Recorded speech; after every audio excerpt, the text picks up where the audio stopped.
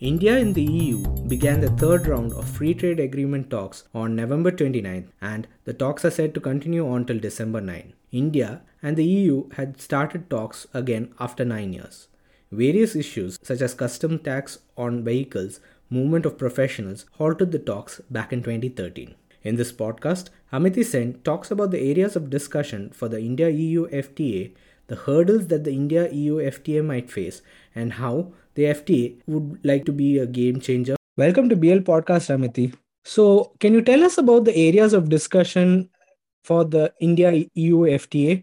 So, this FTA that is being discussed between India and the EU, it's quite an ambitious agreement. So, there are 21 proposed chapters. So, apart from the chapters on goods and services, which are there in all FTAs, there are many more areas that are being covered. So, we have rules of origin, where which is also basically an important ingredient of all FTAs, because where you decide what items will basically qualify for the benefits under the FTA, like how much value addition should happen in the partner countries for that item to qualify as originating from the partner countries. So rules of origin, we have chapters on customs and trade facilitation, and then on sanitary and phytosanitary measures, technical barriers to trade, and then there are these new issues, digital trade, government procurement, and very important issue of intellectual property, where EU wants India to go beyond the TRIPS agreement that has been signed under the WTO. And then there are chapters on anti-competitive conduct, merger control and subsidies, state-owned enterprises, SMEs, energy and raw materials, transparency, sustainable food systems. So there are a whole lot of these areas that are being covered in separate chapters.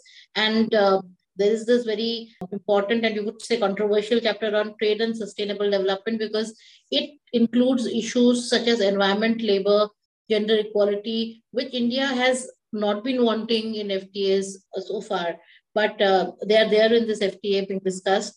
And then separately, India and the EU are also negotiating an investment protection treaty. So this will not be part of the FTA, but it will happen simultaneously. So this will basically deal with rules of protecting foreign investors in the absence of bilateral investment treaties, that were allowed to lapse by the finance ministry in 2017, because at that time, finance ministry came up with this model bilateral investment treaty of its own, so that it could basically avoid those international disputes where India was losing a lot of money. So that is something to be negotiated separately. And then there is also an agreement on geographical indications, which is happening separately, but simultaneously with the FTA. So GIs is a name or sign used on products which corresponds to a specific geographical location or origin, such as basmati rice in India or champagne in the EU.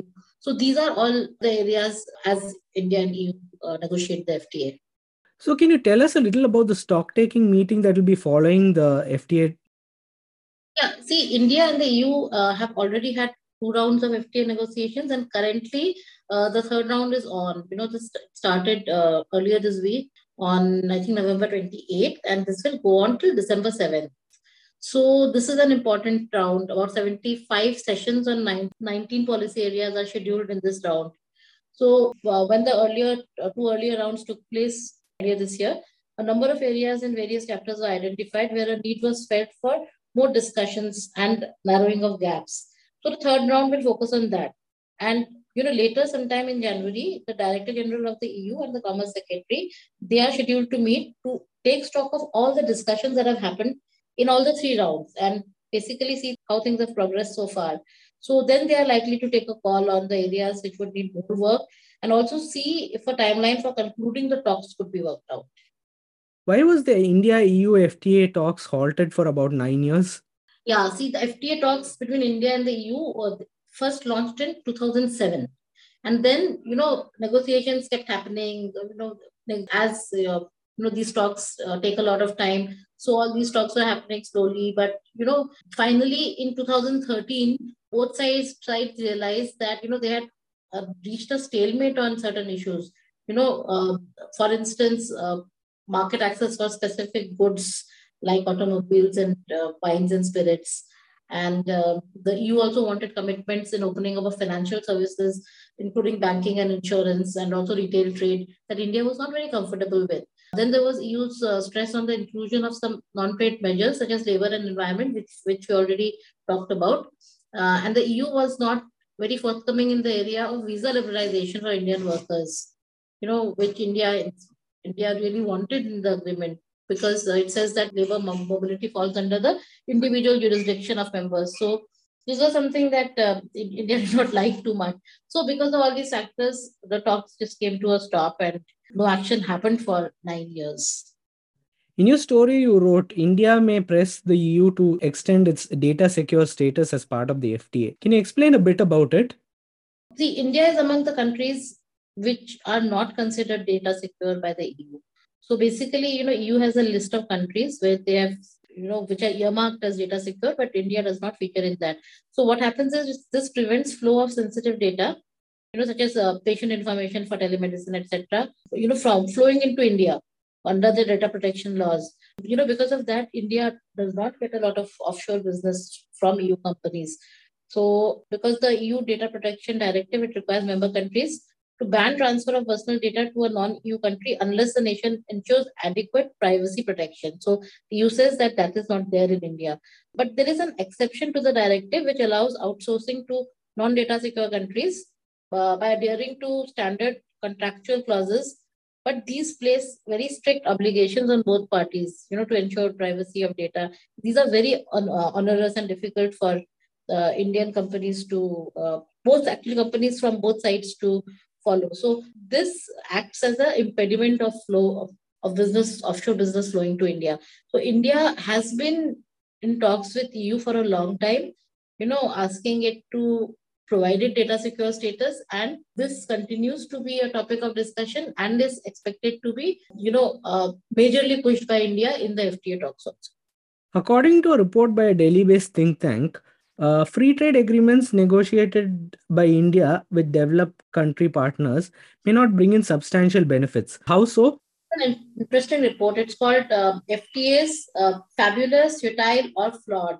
It's basically an evaluation of India's FTAs with, the FTAs which we already have with the ASEAN, Japan, and South Korea. It's been brought out by a former Indian Trade Services officer who was in the Commerce Ministry. So here, the report uses data from India ASEAN business, Japan India business, and South Korea India business after the FTAs were signed to show that India has not actually gained too much from the FTAs, and one of the major reasons is because these countries did not have very high import duties to begin with. So FTAs being negotiated by India with developed country partners such as the UK, the EU, and Canada also may not bring in substantial benefits, as no significant additional market access is expected for Indian exporters because of the same reason, because already low normal import tariffs exist in these countries. So basically, he's argued that things are likely to move exactly along the lines of India's existing FTAs with Japan, South Korea, and ASEAN, where India's exports grew at a rate much lower than its imports from these countries after the pacts were implemented. So, and this has also resulted in a greater trade deficit that India has with these three FTA partner countries. This report also makes a case that, for labor intensive items such as textiles, where we have been saying that FTAs with EU or UK, we will benefit because they have import duties to the extent of 5%, which will go, and where, we may basically be on a level playing field with other countries like Vietnam. But the thing is that, in Japan's case, we saw that this did not happen with textiles because of other, non-tariff barriers, technical, the specific technical standards they may have, and which, our companies may find difficult to stick to. So these things, despite the tariffs being brought down, it did not result in market access. So this is also another argument that has been made in this report. What are the hurdles the India-EU FTA might face? One of the big hurdles on the goods front is pressure from the EU on India to bring down import duties on wines and spirits and automobiles. So, these are the two sectors where we have high existing tariffs.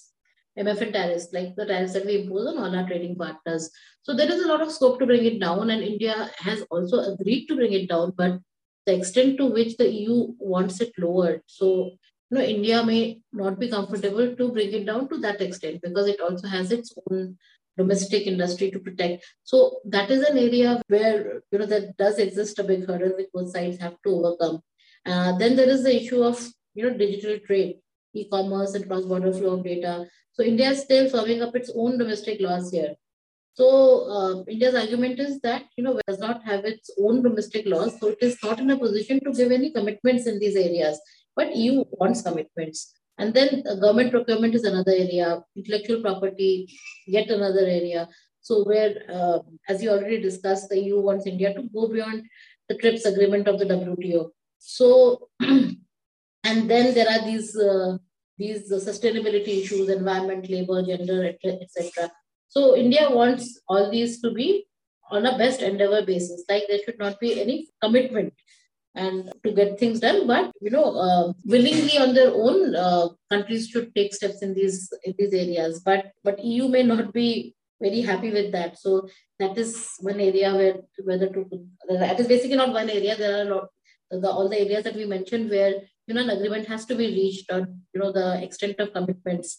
And then as we discussed, visas and movement of professionals is another area where India would want more commitments at the EU than what the EU may be comfortable in giving. So you have to see how much India can convince the EU to ease on the visa front. So these are some of the areas where the two sides have to basically sit down and see how best they can come to an understanding and how best both sides' interests can be matched.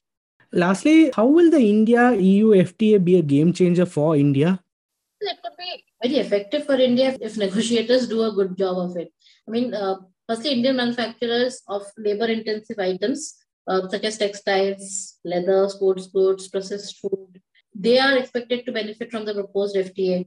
So, because the understanding is that elimination or reduction in duties by the EU in these items will bring Indian exporters at par with those from countries such as Bangladesh and Vietnam, which already have duty-free access to markets under schemes such as the GSP scheme.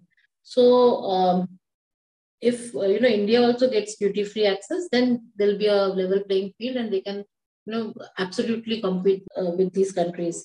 So there could be an increase in market access in all these areas. And also, as we discussed, data secure status can give more offshore business to Indian firms. And then, if India convinces EU to not only give visa relaxation, but also get into these mutual recognition agreements that we have managed with Australia. So, where both sides they recognize the degrees and other qualifications granted in each other's country. So these can increase opportunities for our service providers. So there are a lot of opportunities out there which can be grabbed, but then it all depends on what actually happens in the negotiating. Thanks, Amity. Thank you for your insights on the India EU FTA. And until the next episode of the BL podcast, this is Siddharth signing off.